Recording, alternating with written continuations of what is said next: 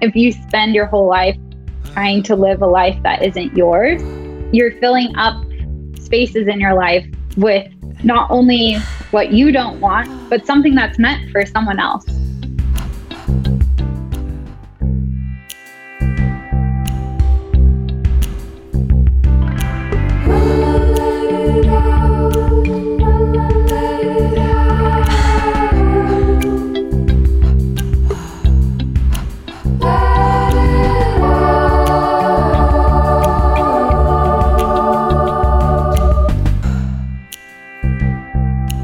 Hi, welcome back to Let It Out. I'm Katie Dalebout, your host. This week I spoke with energy healer Jessica Lyda. She's someone that my friend Camilla introduced me to, and I've worked with one-on-one twice, and I loved both of my sessions with her so much that I wanted to share her with all of you and learn more about how she got into doing the work that she does. The way that she works with people is really unique, and we talk about that in this episode. She uses breath work, chakra clearing, muscle testing, body charts, and even more to connect people with their bodies and their inner truth. It's really, really cool what she does. It's hard to articulate, but she explains it really well in this episode. Jessica has facilitated healing sessions with over 300 different people, from celebrities to therapists to shamans to woo-woo first-timers and me. And I talk about my experience working with her. She helps you figure out some trapped emotions and experiences and imbalances and how to release those from your body and gain back clarity and help you to get back into alignment. It's a little bit challenging to explain quickly, but we get into it more in this episode. I loved this conversation and getting to hear more about her and how she came to do the work that she does. Like I said, I share my experience of working with her and her perspective on comfort, on energetics of depression and anxiety, social media, romantic relationships, your soul's purpose, healing, family, change. We get into all of it. I loved this conversation. I really think her work is important and tremendous and has helped me a lot. So here is my conversation with energy healer Jessica Lyda. Jessica, thank you so much for being here. I'm so excited to talk to you. I said this to you before we started recording, but your work has been so meaningful to me, and I'm just really excited to get to know you more. Oh, well, thank you. I'm so excited to be on here with you. And this is just such a container and platform. So I'm excited to see what happens, what comes. Oh, that's so nice. Well, okay, let's start like in the present, in the day. What have you been learning, contemplating recently? Recently, well, I mean, the thing that came up today that's been really fresh is I've been thinking about this idea of comfort and kind of realizing that I don't take the time to give myself comfort unless I'm preparing for something uncomfortable to happen. So just like taking the day to give myself comfort every single day and not just making it a special one-time thing. Oh, wow. That's so interesting. I mean, me too. I've never articulated it that way before.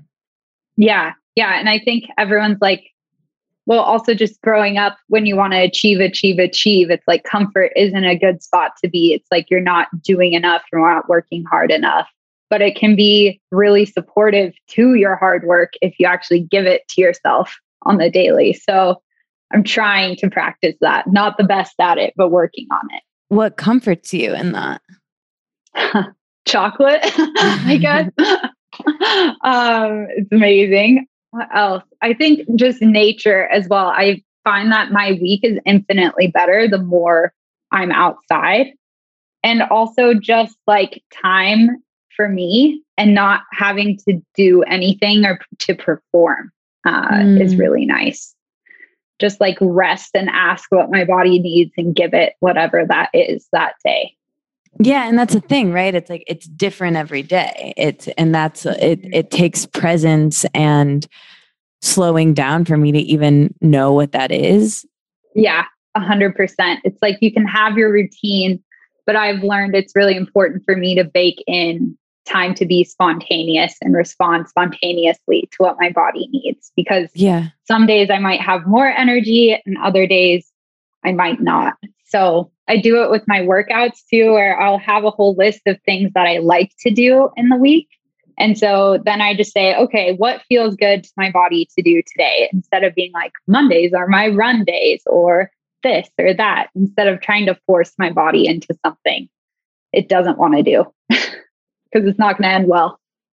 I think the thing that's helped me the most in this regard is learning about my human design, actually. Oh, yeah. What's your human design? I'm a manifesting generator. Okay. Yeah. Which is all about like being spontaneous and responding to the energy of the moment. And my whole life growing up, I was just trying to force myself to be consistent because that's what my parents were. That seemed just that's what safety was, but it never actually brought me joy. So actually, when I was doing it physically with my body, I would just work my body really, really, really hard. And it's almost like if I had pain, it was better because I thought I was growing. And I ended up getting a really bad back injury that lasted for like a year and a half. And I couldn't even walk on the sidewalk. I couldn't do anything. It was like really a time of learning to slow down and listen to my body. We get so used to that exact piece of ignoring our bodies and ourselves. And I mean, that's been the case for me in a myriad of ways, like that's what, from like on a day-to-day level of like, oh, my foot's asleep and let me just send 2 more emails because my mind is focused, or, having an eating disorder is like getting really good at ignoring your body, right? Yeah. As a way to like control and, fit into a standard of beauty or for so many reasons, right? To control, to not have to feel, to not like, we don't want to be in our bodies when we don't feel like we like them, right? And I think for me, it's been like tuning out and not wanting to feel. And so we do all of these things to ignore our bodies, essentially. Yes, so true. And I think our bodies have a really good way of fighting back against that. I mean, everyone always thinks that your intuition comes to you in a whisper and you have to get quiet enough to hear it. I think sometimes it just slaps you in the face really hard. And I think your body will just try and tell you louder and louder and louder until it's screaming. And that's when the pain comes, because it's like, okay, she's not going to listen to me any other way. I'm going to make her hurt, and that's going to make her stop. I feel like depression's actually also another big way that happens. And no one ever wants to see the silver lining of depression, but what it's doing is it's making you not want to get out of bed. You don't want to talk to anyone. You don't even want to move. It's like bringing you back 100% to yourself. So you have to sit in the uncomfortable and be with it. And I think that's what everyone gets the misconceptions about healing is that, oh, please just take this away from me. Just release it. Just let it go. But healing and fixing aren't really the same thing. Healing requires you to like sit in the pain all the way and feel it all the way through to get to the other side. Yeah. Wow. That's so interesting. That perspective on depression, that feels so correct for me. It's like, we don't want to feel the feelings we don't want to feel. So we like create this whole narrative around sitting in that. And then eventually, whenever I shift out of depression, it's like, it's this, I'm only speaking to my experience of it. I know it's like nuanced to talk about mental health, but my experience of depression has just been like something's lifted. Like it almost feels like a choice that I made that I guess I'll speak to like a recent time where I felt it, which was I had this injury to my hands, this cactus situation that I think I've talked to about on here before. And then I couldn't use my hands and I was really sad, and it was just this whole thing. And eventually my hands healed all on their own. It was fine. And what I was having trouble pivoting from was waking up every day feeling the physical sensation in my hands and not wanting to like do the day, not wanting to like feel the frustration and the sadness and like feeling bummed about having this physical situation. But then eventually one day I was like, okay, you either have to do the day or not. But this in between of not wanting to and being half in it is making you feel worse. So you have to try. And something shifted. So was that me, eventually I'd felt enough and then things shift? Is that kind of, am I articulating what you're describing? It could be. I mean, for everyone, it's different at the time and depending on what happened and what you're feeling. But here's the thing. So if you try and like hack depression with this, it's not going to work. If you're like, okay, I'm depressed. If I just feel these feelings, they'll go away. That's not going to work. But I think for you in that moment, what changed everything was you deciding. So instead of just being like, okay, all of these things have happened to me and like almost like the victim mentality or all these things are happening to me, I don't feel good. And because of that, I don't want to start the day. It was you saying, no, I'm going to decide how I want this day to go and I'm going to go get that. So it gets to a point almost where you have to hit that just like stagnant rock bottom to decide to stand up and walk out. But it's really hard to do that when things are still happening and things are still falling on top of you. So there's many different phases of it. And one of them may just be like things are still falling, the sky is still falling, and you haven't hit that ground yet. And then once you hit the ground, you stay there, you rest up. And when it's time to decide, that's where you notice your strength. And it reminds you of your strength to get up and move forward. Yeah. Would you say, I'm curious then, like the way you described depression, what is then anxiety? Okay. So anxiety is a little different. So anxiety is actually a lot of excess energy. Sometimes it's referred to as like excess creativity because you're creating all these future scenarios, right? Like, what if this happens or this happens or this happens? And it's just your body trying, or your subconscious trying to protect you from any possible scenario so that you're prepared for anything.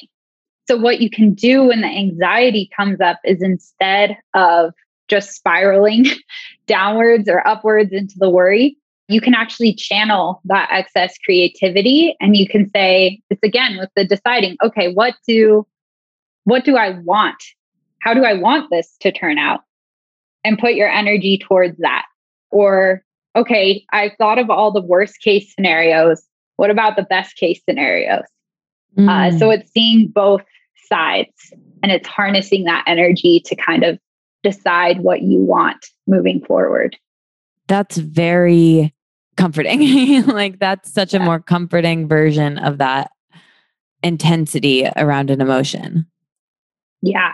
And I mean, you have to feel both sides. So a lot of times what I do when anxiety comes up for me is there's a lot of fear there. So it's important to get it out of your body because otherwise it's just spiraling around and it's like a whirlpool you can't get out of. So what I do is I just take a pen and paper and I just write out every single one of my fears, even if they seem tiny or silly or ridiculous.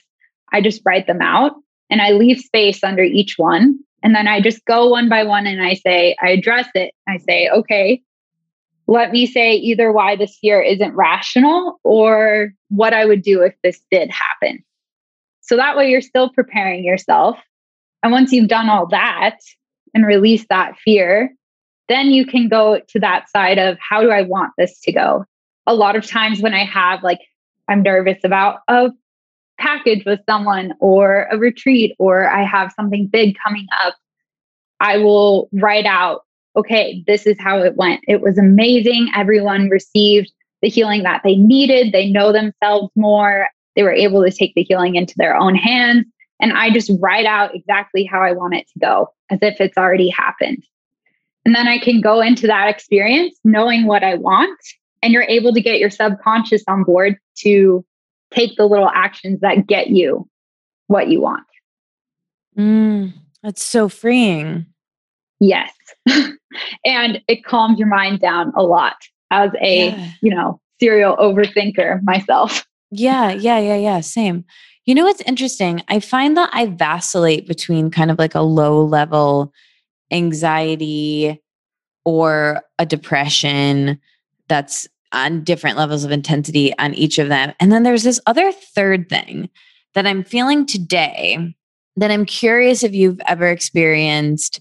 It's hard to even describe, where it's almost as if it's a tinge of each of those.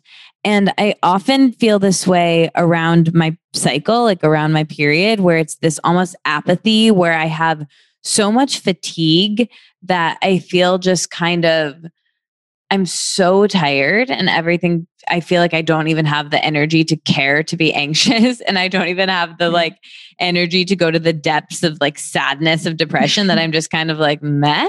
And what's interesting about today is that like I'm nowhere near my period. Like I'm in the part that I usually feel fine and like good at, but I just feel this like, I'm just tired, and it's like maybe I am just like physically like sleepy or whatever, but I, like I didn't go to bed late, or like nothing is super off. And I wonder, like, is that fatigue, I guess? Like, do you just have days like that where you're just like, or for your clients or people, like, do you have any, thoughts on where something like that sort of in between would be?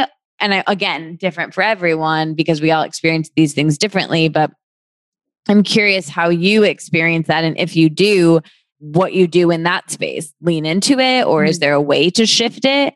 Yeah. Yeah.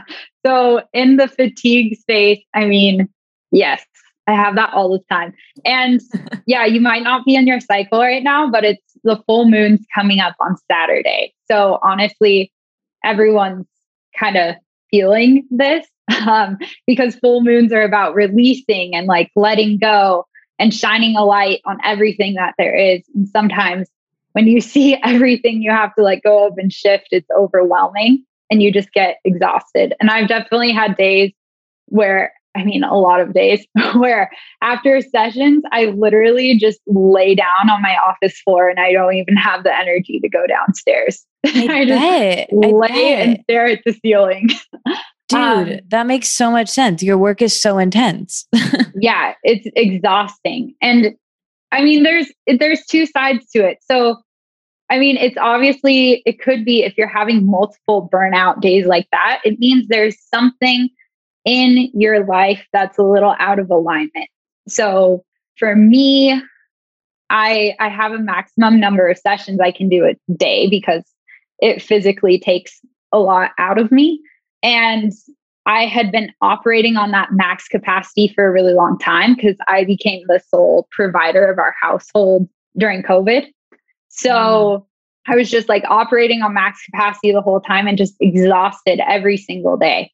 So that's when I realized, okay, something needs to shift in my schedule. How do I make it so that I can go down to this many sessions a day where, yes, I am capable of doing more, but I can make the choice if I have the energy that day to do the extra one or not.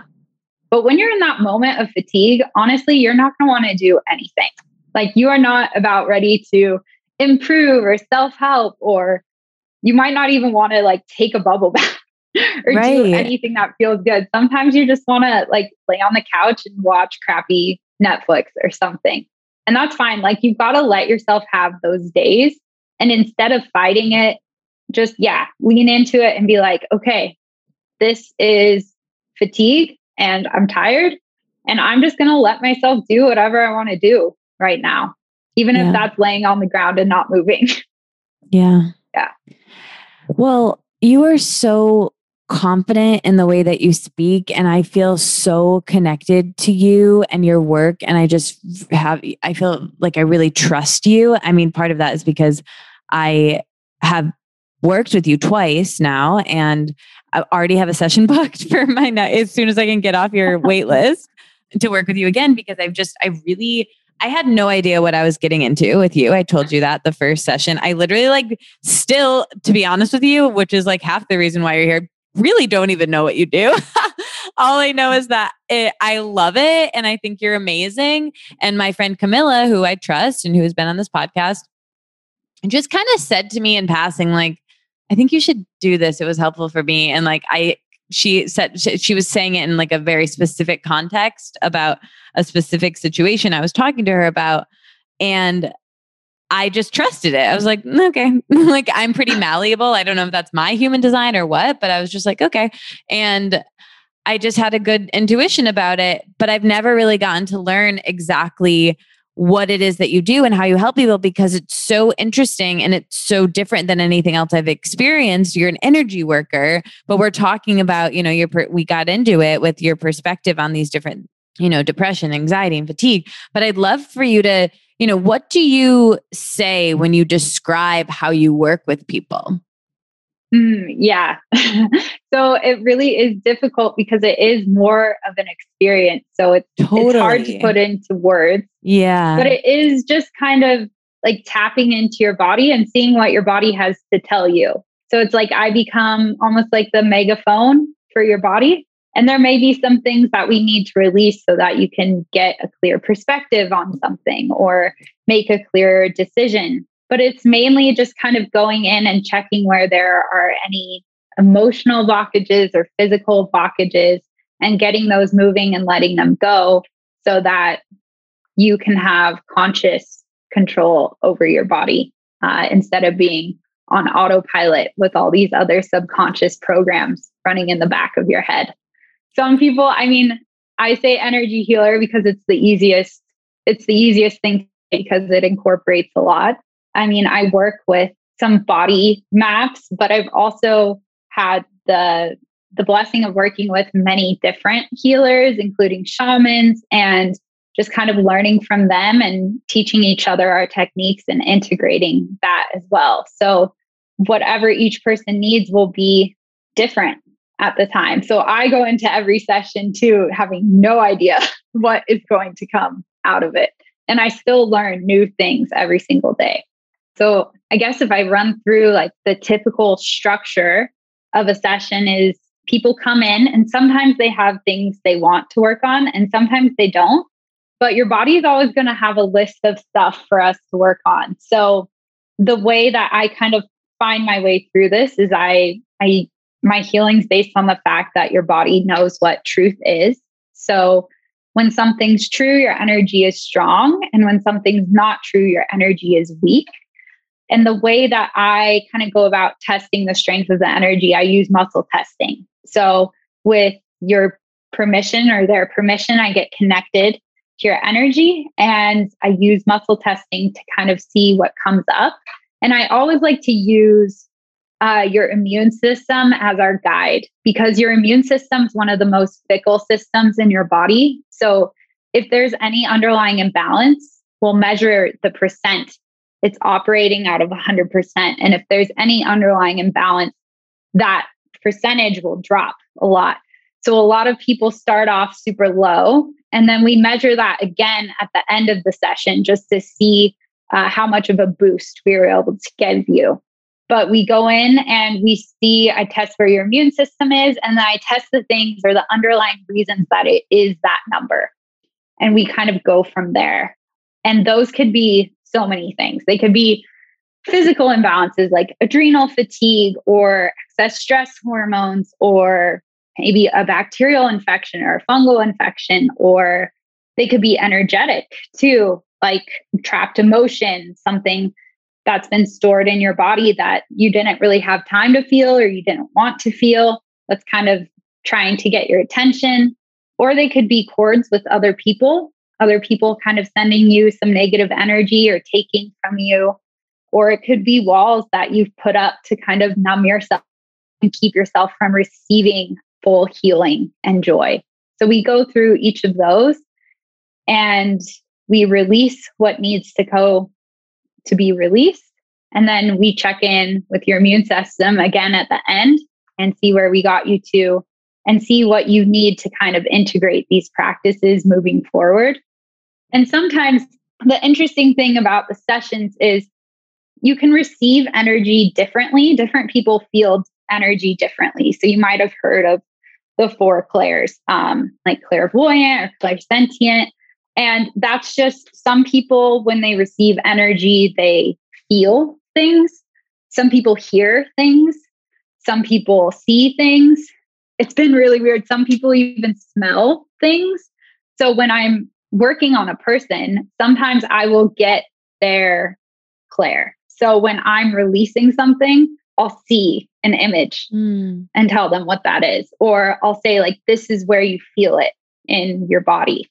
And that's helpful too, because then you're able to know the way you receive information from your body and from the universe. Yeah. Interesting. I obviously love this. And I'm curious. I would love to see you every day. You know what I mean?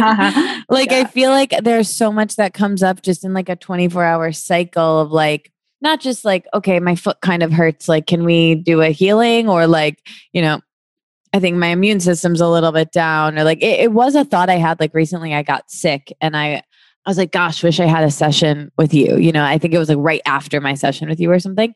And I'm curious, how can we become, because, it's not sustainable for you or any of us to be able to see you daily. Like, how can we become more in tune with our bodies and use some of these practices that you can do for someone else to ourselves? Like, you gave me a really good tool for protection that at the end of our session, because, I had a lot of those cords you were mentioning and other people's energy. And then I was about to be with, I think, my family or something. And I was like, oh no, am I going to undo all this clearing you just did on me?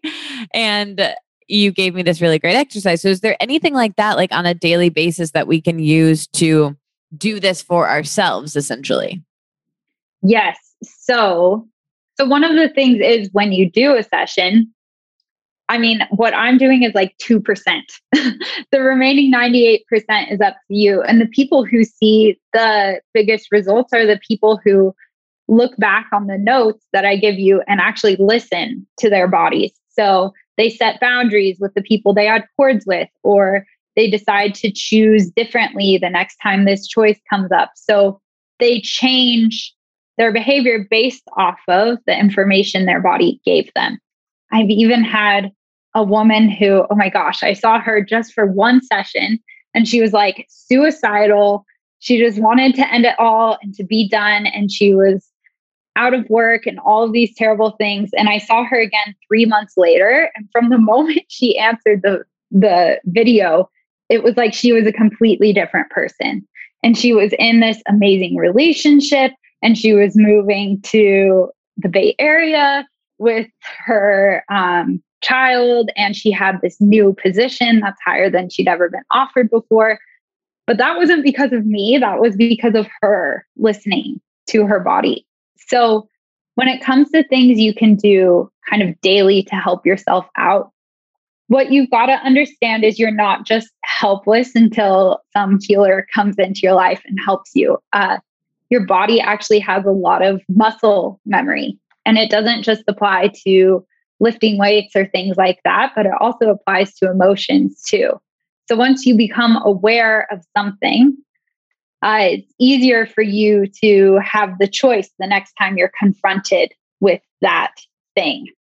So let's say, for example, there's someone who had a trapped emotion of frustration towards their past partner, and it keeps getting triggered in their relationship now.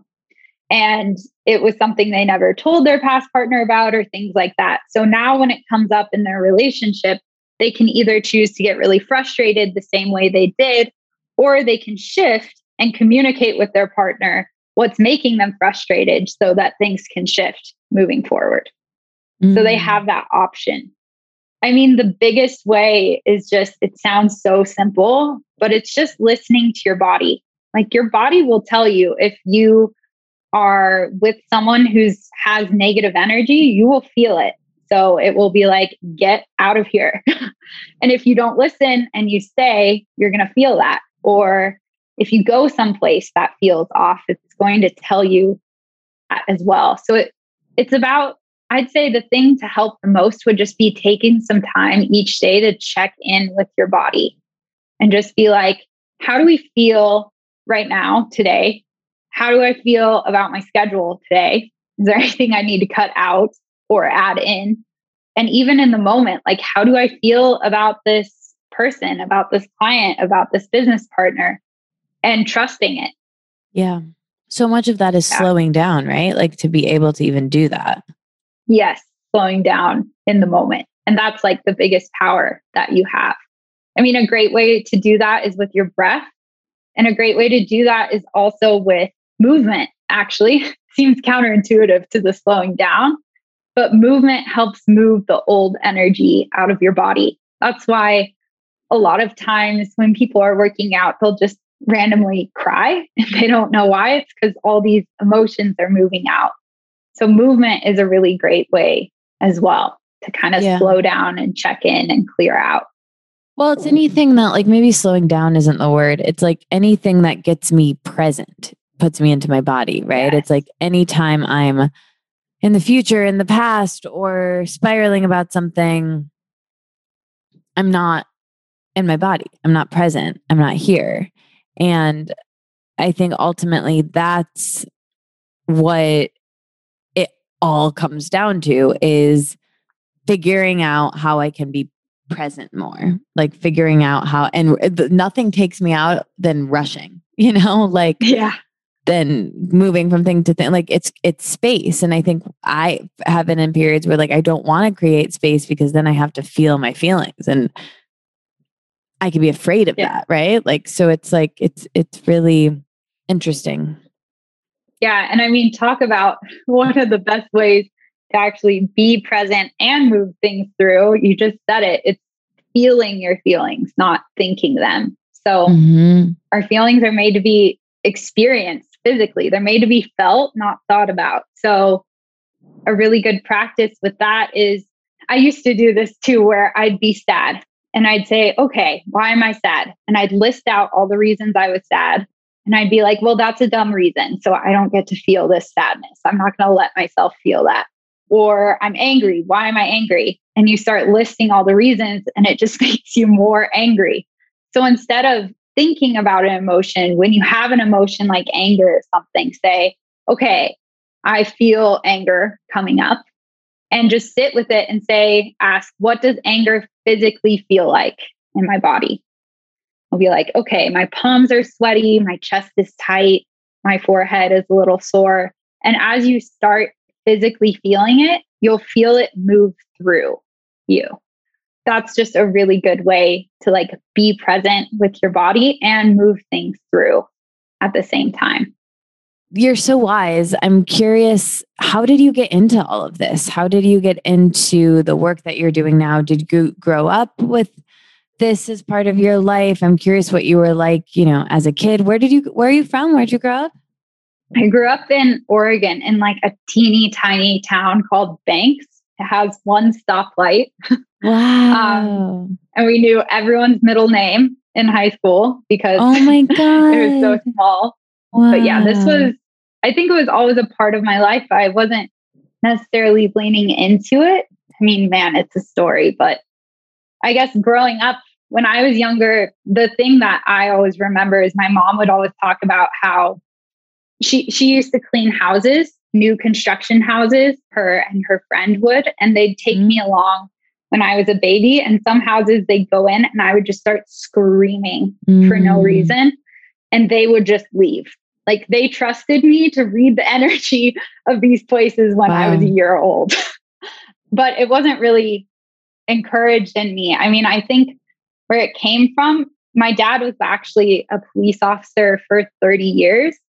And it was interesting with him because he would always have these experiences where he'd be out and about and be like, I feel like I just need to go down this street. And he'd catch a crime happening. I mean, it happened to me 3 times. We'd be driving to school and he'd be like, we're just going to take this way today. And I've been in the car with him 3 times when he's caught robberies. And it's not like our town has a bunch of robberies. It's just like these feelings that he gets. And I don't think he'd ever acknowledge it as this like special gift, but I really feel like that's where that came from. And then everyone would just always ask me for advice, like random people at school that I didn't even like would ask me. And I'd just tell them like, this is how you know it's right. You'll feel it here. And this is what it's going to feel like. And they'd be like, I don't feel that. Like, I don't get that. And I just thought everybody had that. So I didn't understand until like maybe college that I was kind of different, that was a gift that not everybody shared or everybody was super tapped into, I guess. Yeah. And then the long way around of how I actually became a healer, I went to college all 4 years in a foreign country. And while I was in college, I went to South Africa for an internship for a few months and lived there and just fell in love with the place. And then graduating from college, I came back to Oregon and I was supposed to be really happy because for the first time in 4 years, I was in the same place as my boyfriend at the time, all my family, but I was not. I was secretly crying every single day. I'd like cry in the shower or driving home from work. Like I was just not happy.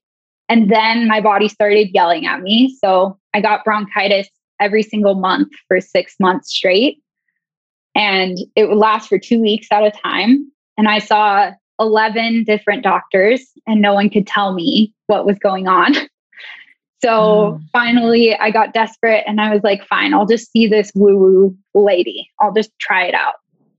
And I went into that session being like, I'm going to prove her wrong, that this is a load of crap and this isn't true, even though I wanted her to help me. And just right off the bat, she identified something that was so true. She said, your body physically misses a place so much, it's making you physically sick.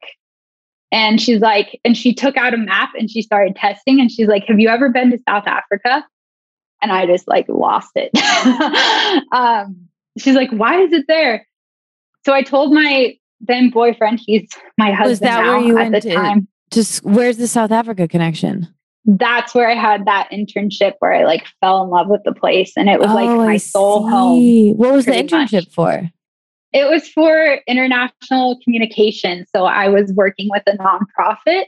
I was actually super smart in school. Like I was valedictorian of my high school and my college. Wow. And I worked for like TED Talks in college and all these things. So there are all these big expectations of me to work with a big company. And that's just not at all what ended up happening. So, I mean, I told my boyfriend at the time and we left. He was like, we have to go. So I started my own company as a social media manager and we left and we went to South Africa for 3 months. And that was like 6 years ago.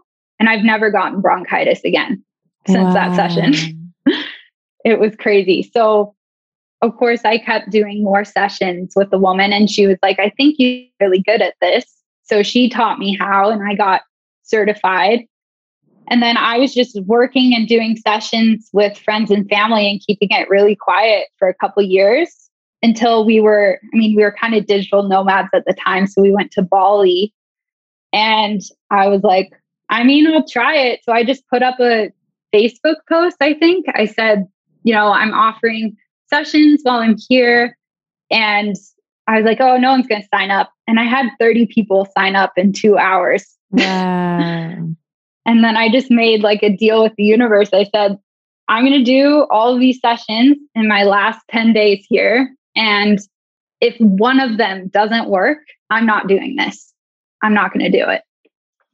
Yeah. And it was crazy. All of them were mind blowing. And then it just kind of exploded. I mean, I've never marketed myself or anything. It's all just been word of mouth. And now I'm here. Wow. It's crazy. That's wild. I'm so happy it did and it led you to this. What has been something that's surprised you about the work that you've done that, if you telling yourself from back then to now? I mean, I didn't know you could make money as a healer. When I was going to become a healer, I was like, crap, I'm going to have to become a yoga teacher too, because that's what they all do. That's how you support yourself. That's how you make money. And I thought, my business as a social media manager was really successful. It was really hard to give that up, but I'm making like triple what I made then. And I don't know. I think there's all these stories that it can't be rewarding or it's not supposed to be this way, but it has supported me so much. And just the love that I feel from everyone has been incredible. So it's not just that I'm supporting this thing, but this thing is also fully supporting me, which has been really special. I still have moments where I'm like, is this happening? Is this my life? But I think that's the way it should be. When you're fully in your purpose, it should surprise you and blow your mind. Wow. That's really exciting. I want that. I mean, I guess I've had like bits of that, of like when something's good, I'm like, I can't believe that I like have these friends or get to live in this place or get to even doing this podcast. Like I'm so grateful. I'm almost shocked. Yeah. Well, I mean, when you're in your purpose, you kind of just become this like channel for miracles, no matter what it is. And you have to remember that your gifts aren't only made for other people, they're also made for yourself too. So like also giving yourself your own gifts and seeing what comes of that is really special. I mean, it took a while for me, because at the end of sessions, people would say these heartfelt thank yous and everything, but I would just like brush it off. And now I actually take the time to like sit and let that hit me and feel what that feels like. Because you deserve to be filled up by what you do too. Yeah. I really love that. In one of your recent Instagram posts, you had written something that said, if you take what's meant for someone else, you will not have room for what's yours. Can you unpack that a little? Yeah. So if you spend your whole life trying to live a life that isn't yours, you're filling up spaces in your life with not only what you don't want, but something that's meant for someone else. So say you're sitting in a job that you absolutely hate, but you feel like you have to do it, but you just hate it so much. So not only are you depriving yourself of what you really deserve, but you're also filling the spot for someone who that job is truly meant for. So they could be sitting around being like, man, why is this opportunity not coming? I'm so frustrated and all of these things. And it could be because you haven't opened the space up for them to go there yet. And I mean, if I had stuck with what I was doing before all of this, I would have been okay, but I wouldn't have had this life, which is so much more rewarding and so much better. And it does come, I mean, it's the same with relationships too. If you're holding on to a relationship that isn't right, you aren't welcoming or opening the space for the one that is right. So your partner could be out there being like, where is my person? I'm so frustrated. I'm dating all these people. I hate it. And it could be because you're staying with something that's not yours. And the same for the other person's partner too. So it takes a lot of courage, but if you know what you're striving for isn't yours, you have to let it go. You have to create the space for what is yours to come to you. Yeah. Yeah, I guess it's like that saying, what is meant for you will not pass you. Yeah, and there's a really good Rumi quote too. I think it's what you pursue is also pursuing you. Yes. Yeah, what you seek is seeking you. Yes. Those are so comforting when I can believe that, which I often can't, or I often am like not in a place where I really can feel like that's correct and true. But when I can, it feels so good. There's a peacefulness to that. There's a line from A Course in Miracles, I think, where they say, those who are certain of the outcome can afford to wait and wait without anxiety. That I've always liked. Yeah.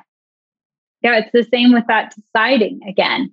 Like, don't wait for that outcome to decide what your life's going to be. Decide the partner that you want, decide the career that you want, and put it down and go get that. Don't wait for something to magically happen. It's like once you start taking the steps, that's when the miracles happen. Right. I always describe it. It's like you're trying to swim upstream and you're pursuing what's not yours. And it's just so hard and you don't understand why it's so hard and you're trying to force things and it's exhausting. But when you turn around and go the right way, it's like that current pushes you. And all of a sudden you're going downstream and all of these things are coming to you way faster than you were ever prepared for. Yeah. So sometimes it's about turning around or just aiming yourself in the right direction. Yeah. And I think also, but there can be, to continue that metaphor, there can be blocks, right? In the river, or there can be like clogs in the stream. And I think that's kind of what your work does, is like releases those ties or like blocks and, you know, illnesses or that, I guess, or like connections with someone. So like, for instance, if you feel a block or a tie or a connection to someone other than doing a session with you, are there ways to release that on your own when you feel blocked? So yes, when it comes to emotional blocks, I would apply the feeling your feelings thing we talked about before.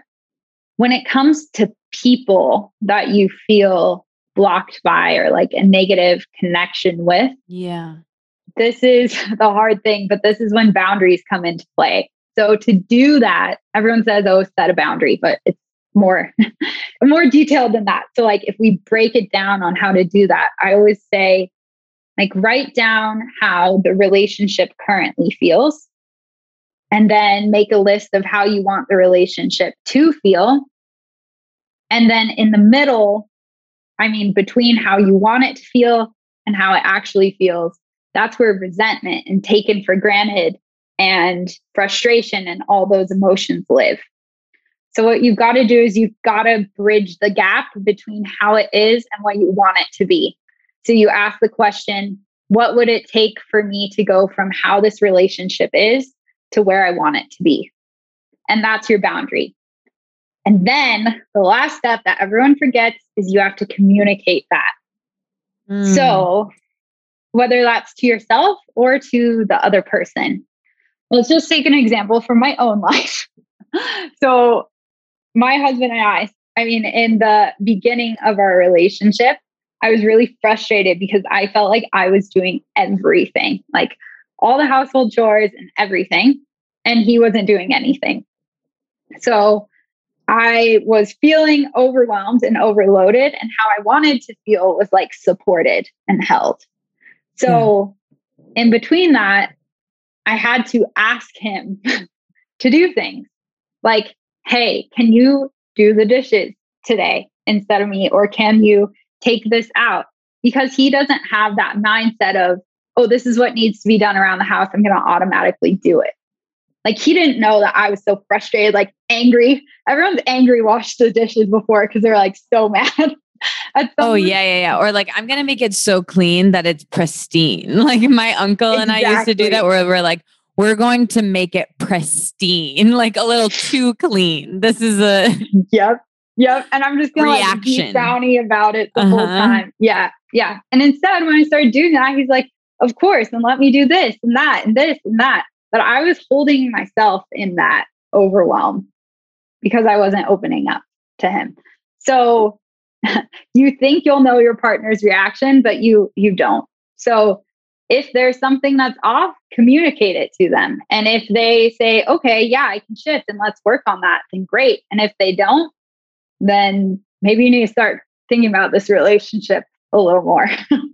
I mean, it's hard to do, and you've got to take it step by step. It's not going to be perfect. There's still things that I'm unwinding, but those are big ways that you can kind of unblock your own river. Yeah.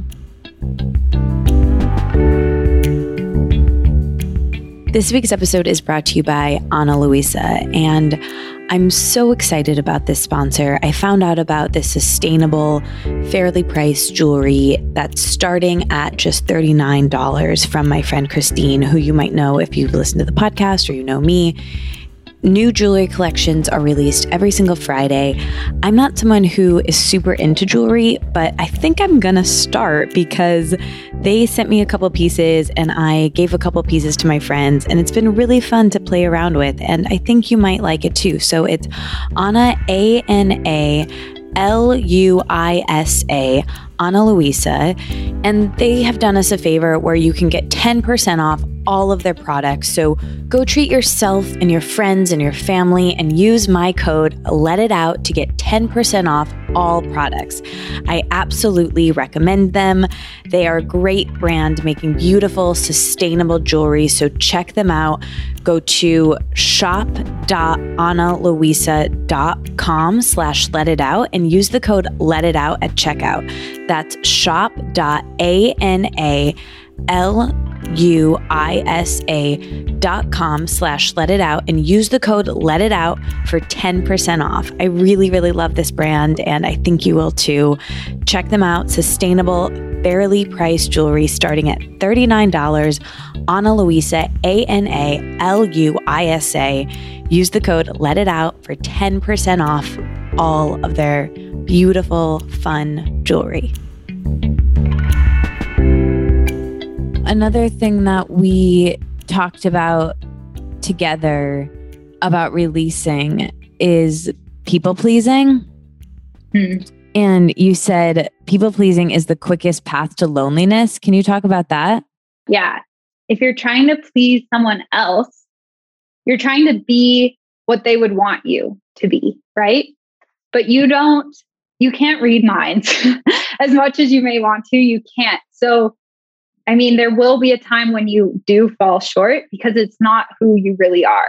So they will be disappointed in you and you will be disappointed in yourself. But what's people pleasing is coming from is kind of your ego. It's wanting people to love you, right?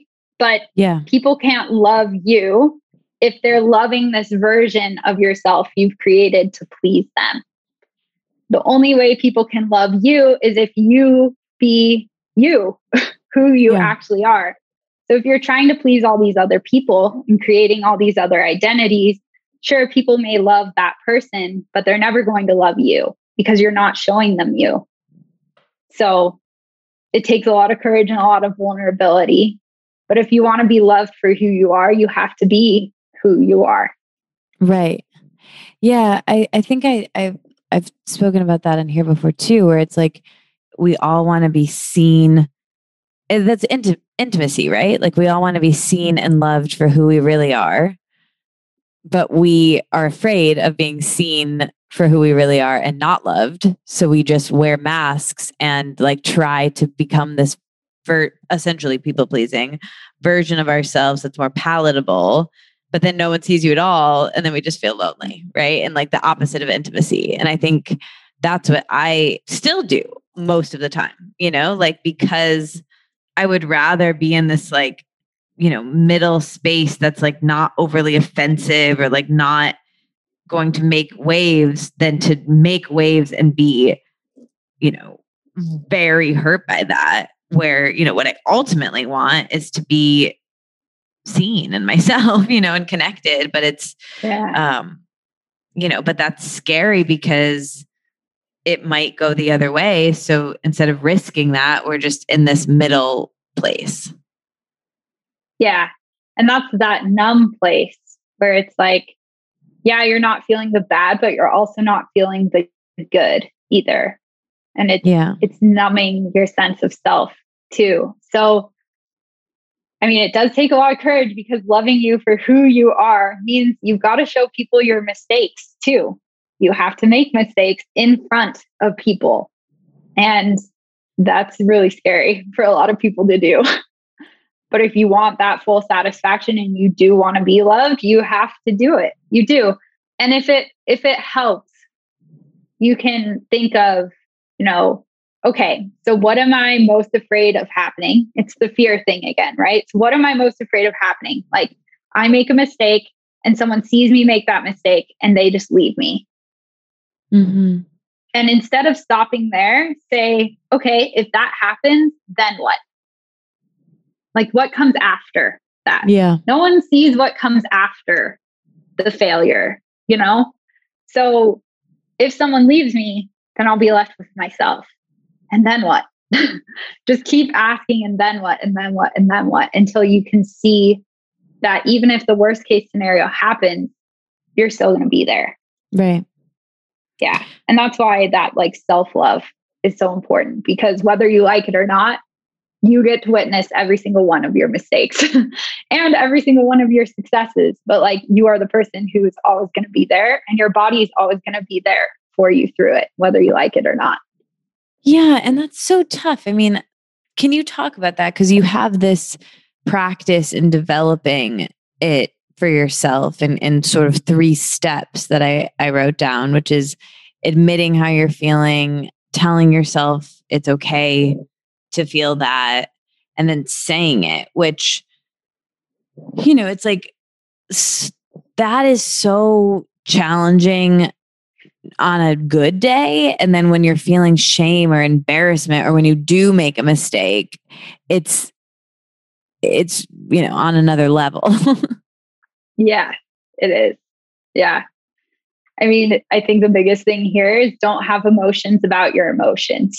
So, what do you mean by that? I mean, shame is a good example, right? It's one that it's like a layering emotion. So I'm sad and I'm ashamed that I'm sad because it doesn't feel right to feel sad in this scenario. Or I'm feeling angry, but it doesn't feel right for me to feel angry, or it's not justified. So I'm going to put unworthiness on top of that. Like, I'm not worthy of feeling this anger.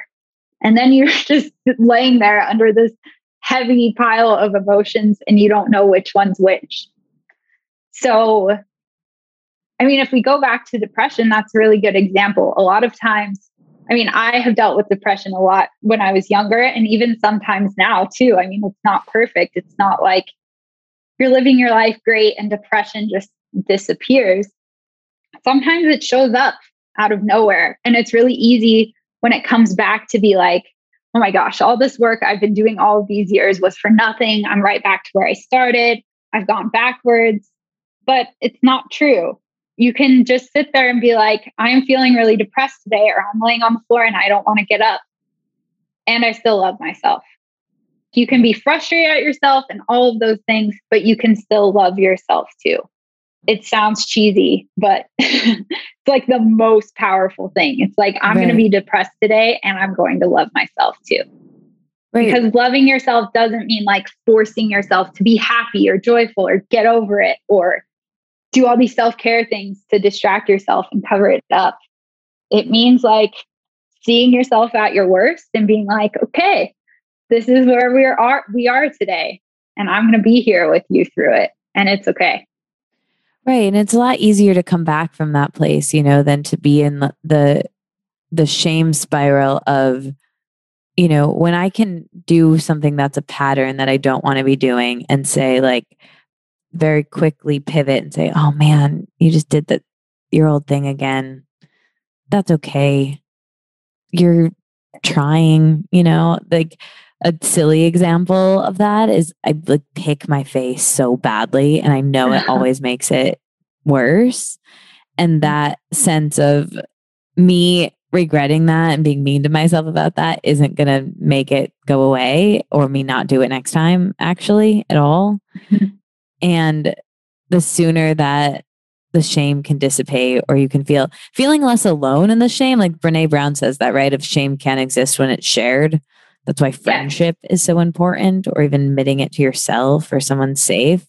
And then, that worst case scenario practice of you. Like my friend Lacey gave me a similar exercise, of like fear setting, I think it is, right? Like writing out all of your fears and like taking it through the worst case scenario. And then, when I do that, I'm like, okay, my worst fear is, okay, well, I lose all my money and then I would do this and then I would do this and then I would do this. And it's like, all right, well, you're resourceful.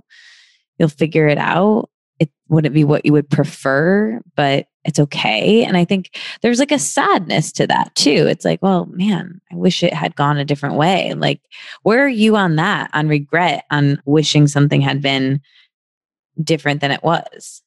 I mean, I'm all for it. And honestly, it's a part of the healing journey. So it's like inevitable that when people start, there's like this cycle they go through. In the first session, they're like, oh, I feel so free and amazing and things like that. And then we start going deeper. And then there's this deep period of mourning because it's like, wow, I could have been this person this whole time.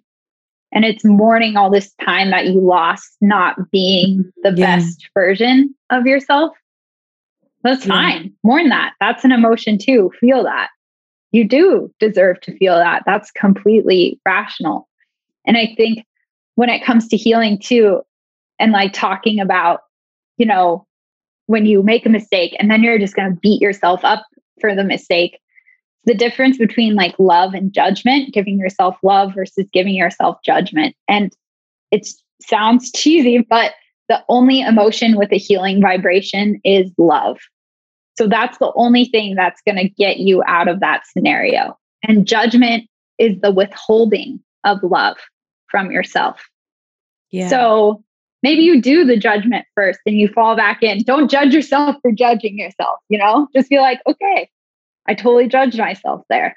Yeah. That's fine. Like, I love you. You judged yourself. You made this mistake and I love you. There's this idea that it's so conditional that if we make mistakes, we don't deserve love or it's not okay. So you've got to start with yourself and make the mistake and give yourself love anyways, and feel shame and give yourself love anyways. I think it really starts there. And then when it comes to the fears, like you were talking about as well, Big Magic by Elizabeth Gilbert, she talks about you can't have creativity without fear.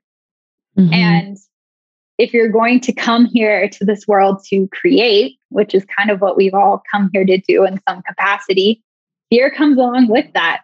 So the way I describe it is it's like the difference between someone crashing a party and them being invited. Like how they're going to enter that room is very different. So if your fear is not invited to the party, you know it's going to show up anyways. It's going to come in and just like kick things down and knock tables over and just make a huge dramatic entrance and mess, right?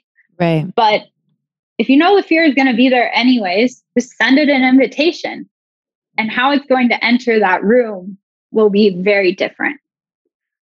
So it's also developing your relationship with fear too. Mm. Yeah, I think someone told me that, I think I heard this in a 12-step meeting once, of we can only love others at the level we love ourselves. You know what I mean? Which is like so infuriating, but true. And I think we can only like forgive others at the level we forgive ourselves. And we can only like trust. And that really hit me hard because I was like, oh man, I'm, you know, not that I'm the most altruistic person in the world, but I'm like, that if that's true, then, and I want to be a better person, then I have to apply some of this over in this area, you know? Where does that come into your work? You know, because I think a lot of like popular spirituality or concepts about meditation, or not meditation, but manifestation or personal growth, that in wellness content, really self-care is so self-focused, and self-care is great, but community care, I think, is, you know, where we've all shifted more recently in the last, you know, what's gone on in the last year or two. Mm-hmm. And I think what a lot of that content misses, or most recently doesn't miss, but puts in a very performative way, where I think some areas it needs to be baked in, right? Like service, like helping other people, not thinking of yourself all the time, is actually how we help our mental health. You know, like nothing gets me out of my own head than by helping another person, right? Or listening, or not in an altruistic way, just knowing that that's, I believe, how we're wired. So how does that play into your work? Does that make sense? Mm-hmm. Oh, I have so many things to say about the self-love world. Oh my gosh. I'm definitely not one of those like love and light healers.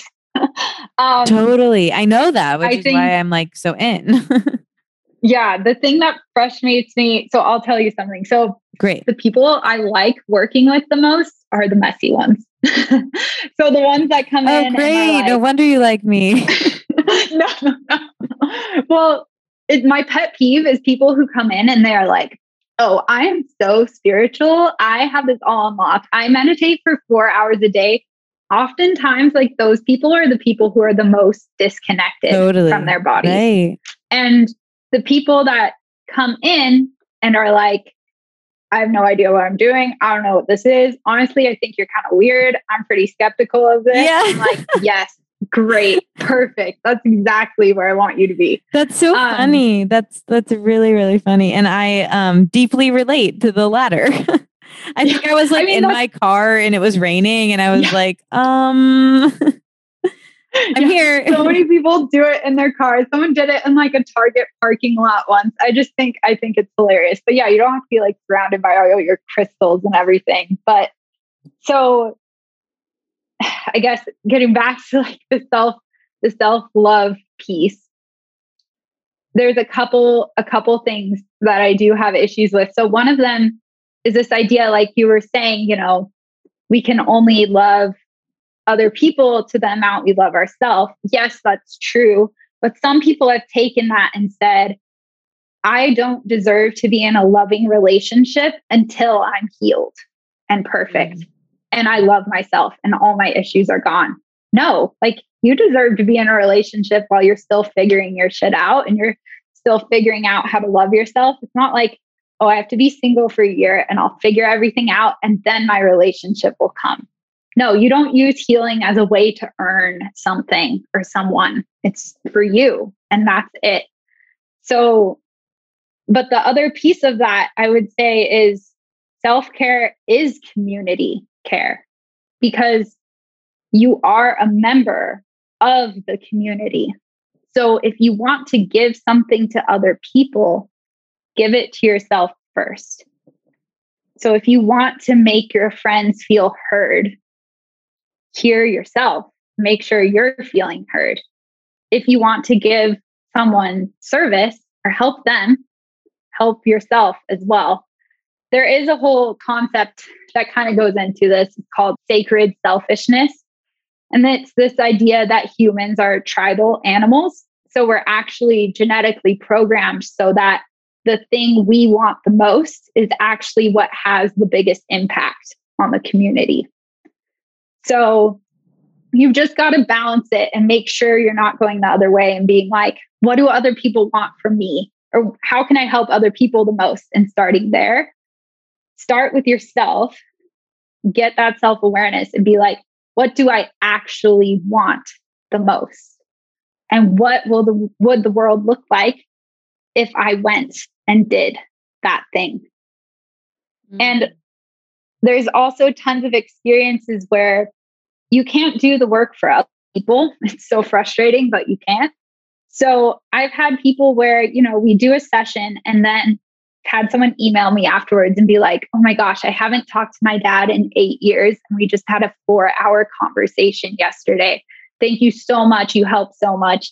And I look back over their notes and I'm like, we didn't talk about your dad at all.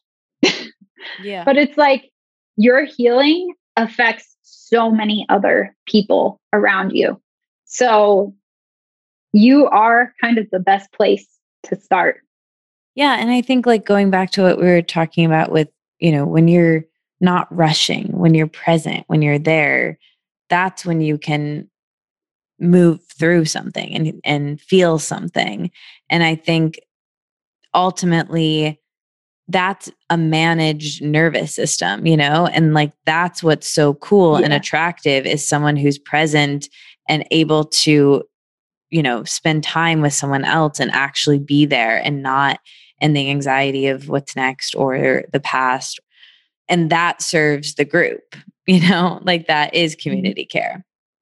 Yeah. Shining your light calls other people to their own because they're like, wow, if you had that in you the whole time, I wonder what I have.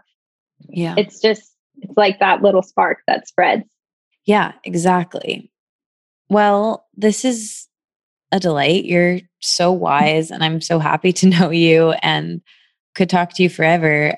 I'm going to wrap up with some rapid fire questions. How do you feel about that? Yeah, go for it. Okay, great. Yeah, just say the first thing. Fire away. You are so wise. I'm wondering if there was like a mindset shift or a piece of advice that helped you either recently or at some point that sticks out to you. I think the biggest thing for me my whole life has been integrity. It's something that came from my dad. And his definition was it's what you do when everyone's watching. Yeah. But my definition is also it's what you do when no one is watching. So yeah. It's like being who you are all the way through. Mm. What do your family, like, what do they think about your work? Well, my dad will probably never, ever do a session with me because he's too freaked out. He thinks it's too woo-woo. Like he's proud of me, but he'll never do a session. My mom is highly religious, and that's something I worked a lot of my childhood to get out of. So I have a deep spirituality and she has a deep religion. So sometimes the paths cross, but not too much. My in-laws are all about it. They love it. Love that. I think my family's just a little scared for their things to be aired out fully. Yeah. And for me to be the one that says it, it would be very triggering for some of them. Yeah, of course. That's a saying, right? Like you can't be a prophet in your hometown. That's a great saying. Yeah. Yeah. It's very accurate. Yeah. I mean, I think that makes sense. That had to be hard to move through for you. But also, maybe it's interesting that you like come and makes it more potent that you had to figure this out all on your own. Yeah, because it came from me and not them in a way. Yeah. So I know that it's mine, I guess. Right. Yeah. Wow. I'm curious how you spend your days. Like, how do you, obviously it's different depending on whether you're doing sessions or not, but through the pandemic or out of the pandemic, what does a typical day look like? What do you do in the mornings and the evenings? Tell me everything. I have a morning routine where I get up and I will break a myth for you, or I'll bust a myth because I'm not perfect. The first thing I do is look at my phone, which I know you're not supposed to do, but I like because sometimes it has there's last minute shifts to my sessions or whatever. I just get to know what my day is going to look like. And then I come in and I meditate, and every morning I read my manifestation script. So that thing I was writing about deciding kind of how I want my life to be.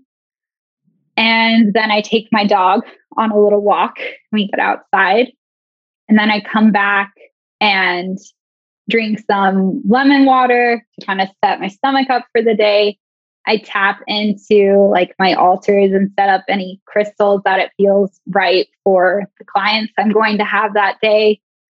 And then I do sessions with each client. And I usually do about 3 a day. If I do 4, I am puking and on the couch and can't move for the next 3 days. So usually about 3 a day. And then if I do 3 sessions in a day, I'm pretty fried. So in the evenings, I'm usually prone on the couch, but try and make a yummy dinner and always end the day with some chocolate. And of course, there's a workout somewhere in there, but it just depends on the time I'm feeling. And then on my days off, I spend a lot of time in nature and do a ceremony, a cacao ceremony for myself, and just check in with my body and my guides for anything that I need, just kind of refilling my cup up. Yeah. What's your greatest lesson on creativity? Ooh, that if you try and make creativity consistent, you'll stifle it, because creativity is about the sparks and being spontaneous and following the inspiration when it comes. If you try to force it, it's going to hide. Yeah, so true. Allowing that. Greatest lesson on romantic love, romantic relationships. What have you learned from that? You got to say the truth 100% of the time, because if you're not saying it, they're probably already feeling it. And sometimes speaking the truth, it just is the biggest relief in the world. So being 100% honest.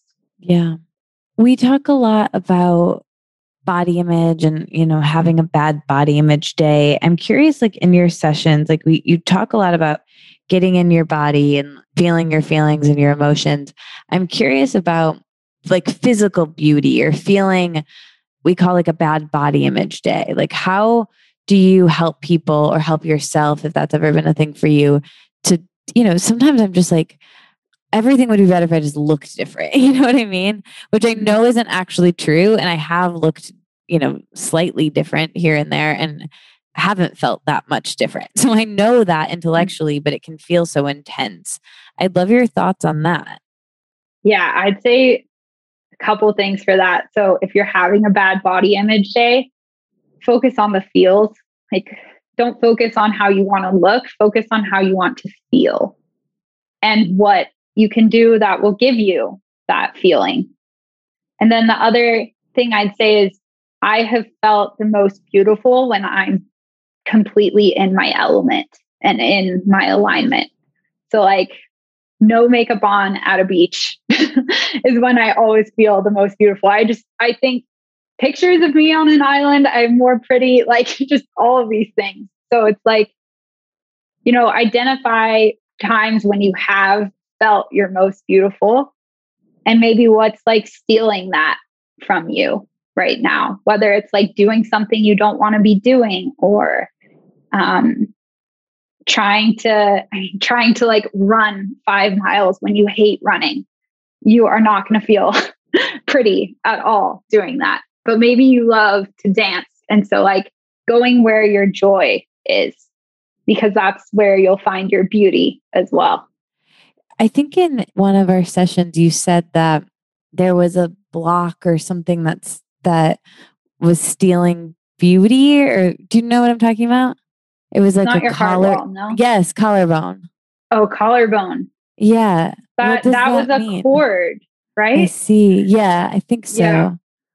Yeah. Is that So something? Can you explain that?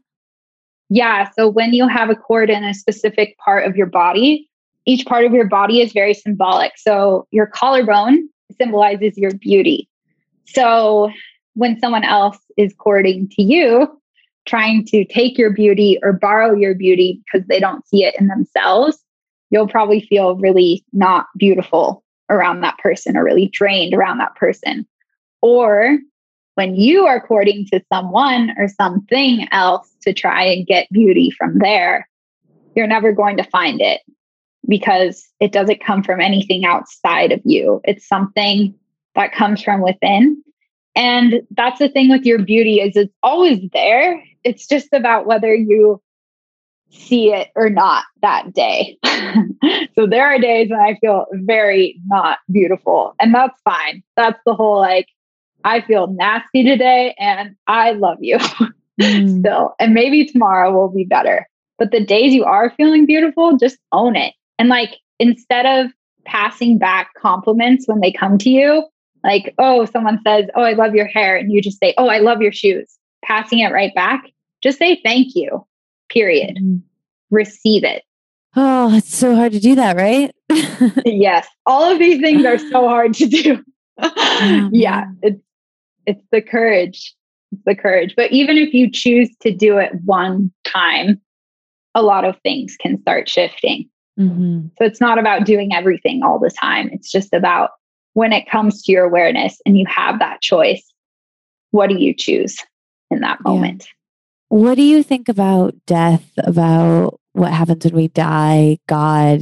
You grew up, I'm assuming, with your mom's religion. Yeah. What shifted and where are you with it now? So I grew up Mormon.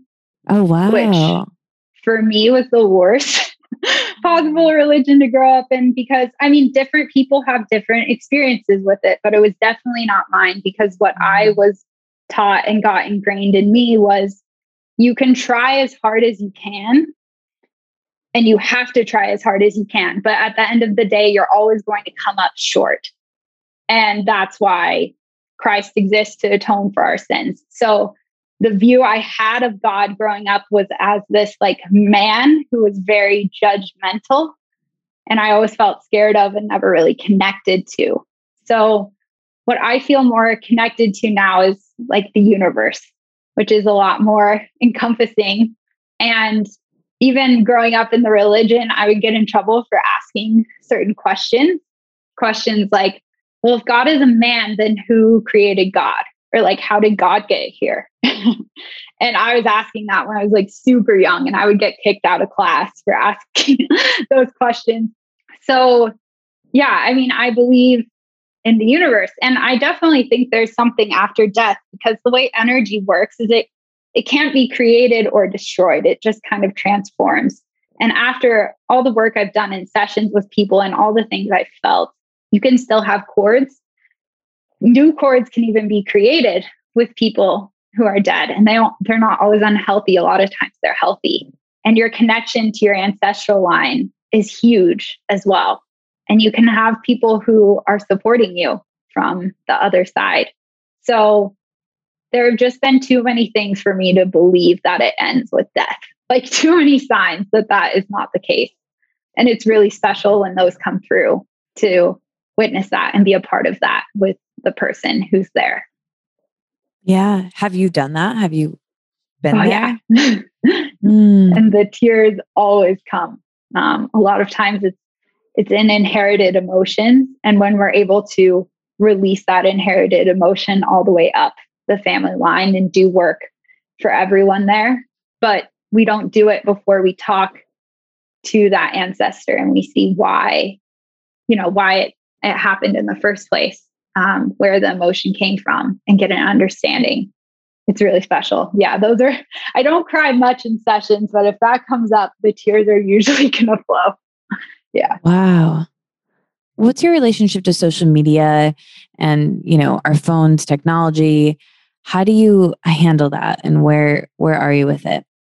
Yeah. So, I mean, I was a social media manager before all of this. So it is a great way to connect people. But my big thing, even as a social media manager, was always like, let me get these brands and these people back to their genuine selves. So not about how many times a day I post or when's the optimal time to post. It's like, who are you and what feels right to you? So there are times when I inadvertently just go on social media cleanses because I can't handle it right now.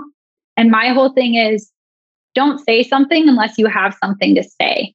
Don't just add to the noise. So, of course, I do social media posts, but I only do them when it feels right to speak or when I have something to say. If I don't have anything to say for 3 months at a time, I'm not going to post anything until it comes. So I'm not going to, just try not to force it. Yeah. God, that's so comforting. And that's that's a great philosophy.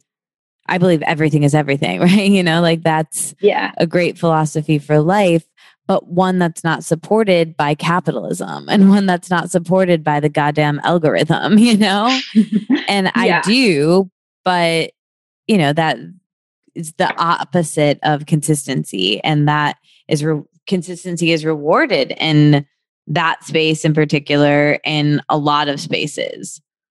Mm-hmm. Yeah. And I mean, it's ironic because if we go back to my social media management days, the results, when they would come through, it was not from posting at a designated time every week or all of these things or just saying random stuff. It was actually people got way higher numbers and better results when they were posting from who they really were. So it's ironic, but it's a whole ego thing. Again, you'll get better results if you pretend to be someone else, when actually people respond really well to truth, because truth isn't just something you see or hear, you can feel it. So you can feel when someone's being honest or genuine. And I mean, my social media page, I don't even know how many followers I have. Not that many. You don't have to have a bunch of followers to be successful. Maybe I have 200. My gosh, it's so low, but I'm booked out until December of this year. So I don't care. Like, I just use it as a platform to share with people, and I don't really care about the numbers anymore. Yeah. I mean, I have a similar situation with it where numbers, I guess, of like, I started just like massively losing followers. Like, I don't know why, but it's been like pretty consistently down. And, Yeah. you know, I can laugh about it now, but like it doesn't feel great. Like it's not my favorite thing to see that number be one way and then go down, and it's hard to. Now I've like made it a joke and like talk about shame. Like I laugh about it and I like tell all my friends and it's like not a problem really. But like ultimately it sort of is because it's connected to how I make money in a way. And it's connected to, if I can keep doing this thing that I enjoy doing, in a small way, but it's also out of my control. So I think when you can just try to not think about the parts that aren't working or not think about the number, or it's obviously better, but it's really hard to keep going when something just kind of little shakes you, right? And I'm also really aware of like the opposite of that, where something so little can give me enough dopamine or energy to keep going, and I can be almost high. I think like that's what I was talking about with the fatigue of like, I'm wondering if it's just from, not having that push, where there are times where like I haven't slept at all and I am hungover, or I'm like, sleep deprived or dehydrated, but yet like someone was nice to me, or I have a crush on someone, or I get a good email, or I'm excited about someone I'm interviewing, or I get like external validation, and I can be, propelled by that for days. And it's like both of those extremes are so ridiculous. Yeah. Well, what I would say is this is going to sound ridiculous, but congratulations for losing followers, because in order to lose the follower, unless they're a bot, that person has to go to your profile and hit the unfollow button. So that means that you are saying something that people are having such strong reactions to that it's causing that. And it doesn't always mean you're saying something bad. It goes back to that whole thing again. If you take what's meant for someone else, you won't have room for what's yours. So as these people leave, just be like, yeah, they didn't agree with me. And it's just going to magnetize more people who do. Yeah. I mean, I think the interesting thing is like, I'm not really saying anything. It's just me, and that's the part that's like, oh man. And I was just having this conversation. Very vulnerable. Yeah, totally. And I was just having a conversation with a friend of mine, and we started right before this, and we started our podcasts at the same time, nearly a decade ago. And she was like, what's interesting for you is that like we started at the same time, but I'm still doing what I was doing at the beginning, where you're not talking about the same things.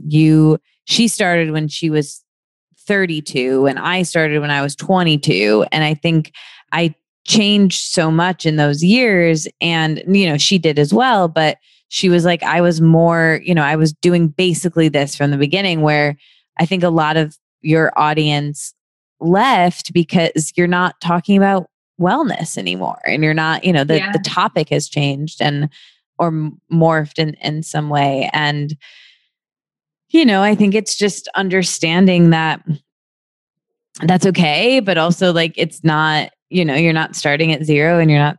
Yeah. But also feeling the feeling of being disappointed when it happens. Because it's true. Just don't pretend you're not disappointed when it happens. Yeah. Don't pretend not to be excited when you do get a win, Yeah. Yeah. So true. But that's where the whole like deciding comes in. So like decide before who you want to be and how you want to make people feel, instead of letting like the likes decide that for you, or waiting for them to decide that for you. Yeah. What happens when you feel like you're seeing patterns in your life? Like I'm having a feeling now where I feel like I kind of know what I need or know what my issues are, but I'm like still stuck, Like, is there anything that you do to push yourself forward? Yeah, that's the time when it's time to slow down. Mm. So if you're seeing the pattern, I would literally just like write it out or be like, okay, what is this pattern? And then just ask yourself, where did this pattern come from? And don't try and guess or fill in the blanks, but just let the first thing that comes to your mind come in. And it might be a memory, it might be something else, but like, who taught me this pattern? Who or what taught me this pattern? And then if you can go back to that moment, be like, okay, so I developed this pattern as a way to, cope with that thing or that person. Is this still true? Is this still helping me? Yeah. And if it's not, you're like, okay, I'm going to let it go. And then don't just say, I'm going to let it go. That's the whole, love and light thing too, where a lot of people are like, I'm going to write down all my old patterns and I'm going to burn them. Like that's the fancy thing to do now is just fire everything, burn it. But what happens after? Like you haven't filled in the blanks. So that pattern's just going to come back. So after you let go of the pattern, say, what do I want to do instead moving forward? So that in the moment, you've already made the decision and you have a game plan. Yeah, that's so interesting because I feel like what I was saying about not what you were saying, how did you say it, of like not doing it when you don't have something to say? I feel like I do have things to say, but I haven't like had enough space to say them, or like figure out how I want to say them. And I'm very slow doing everything in my life, so that they both really connect. Yeah. And that's like just giving yourself this time to process and knowing how you process. Like for me, sometimes I feel things before my brain catches up. And my partner will always catch it. He'll be like, you seem off today. Like, what's wrong? What's wrong? What's wrong? I'll be like, I don't know. I literally have to shut myself in a room and just sit there and like wait for my brain to arrive and be like, oh, this is what I'm feeling. And this is what it feels like. And this is where it's coming from. And then I go back and communicate that to him. But just honor the way you process because everyone does it differently. And like, yeah, maybe for you, you need to have like a word vomit vent, where like before you record the video, you do a pre-video where you say everything. And then your second take is cleaner because you've already said what you needed to say. Right. Or the extra bits. Right. Wow. I love you. You're so good and wise and have this really calm, nurturing presence. And yeah, you're really great. Well, thank you. And I'm letting that sink in, but then I will give you a compliment back. This is not me and voice. No, but please don't. I just admire how open you are and your courage to like dive into these things and diving into these things in yourself too. And just your curiosity to go about, searching through where did this come from? That takes a lot of courage as well. And just being in this time of transformation is a big deal. It's very exciting. And one day you'll look back on it and be like, wow, if my future self could have shown up right now and she could tell me what's coming, this would all be worth it. I'd be so ready and so down. That's so nice. You're so great. Well, the name of this podcast is Let It Out. So is there anything else that you want to let out that you wish that I would have asked you? Do you want to recommend anything, book or movie or food or place or idea? Oh, that's a good question. Let me think. Just going with that theme of letting it out and like processing things out. Don't just try and process everything in your own head, have a way to actually, like you said, like let it out. So whether that's journaling for you or movement or anything, like find a way to express these things instead of trying to sort through everything in your own mind. It will make things a lot clearer and a lot easier to move through. Yeah, I couldn't agree more. All right. Well, you're the best. Those are really, really great questions. Thank you. I could tell how thoughtful you were into all of them. So thank you for all the time you took like preparing this. Oh, well, thank you. Thank you so much for doing this. And I'm so happy that people are going to get to, learn more about you and experience your work. And I'm just so grateful that you were here. Oh, of course. Well, thank you so much, Katie. I really do appreciate it. And it was so fun to connect with you and to like experience your magic a little bit more too. Oh, that's so nice. And I'm really excited for people to experience your work, and I'll have all of that, in the outro and the intro, but we end taking a deep breath together. So inhale, let it out. Always feels a little bit better. Thank you so much, Jessica.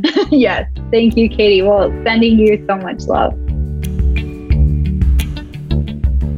Thank you so much for listening all the way to the end. If you liked this episode, please share it with a friend who you think would also benefit from listening to it.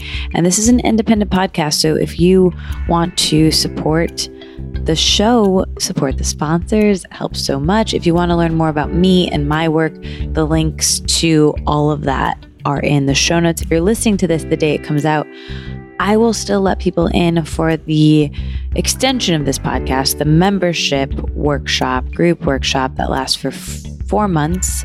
It just began last week. So if you still want to join, you still can. Just send me an email, katie@letitout.com, and all the info for that. If you want to get an email from me about once a week or so with show notes and a essay from me and links and more, sign up.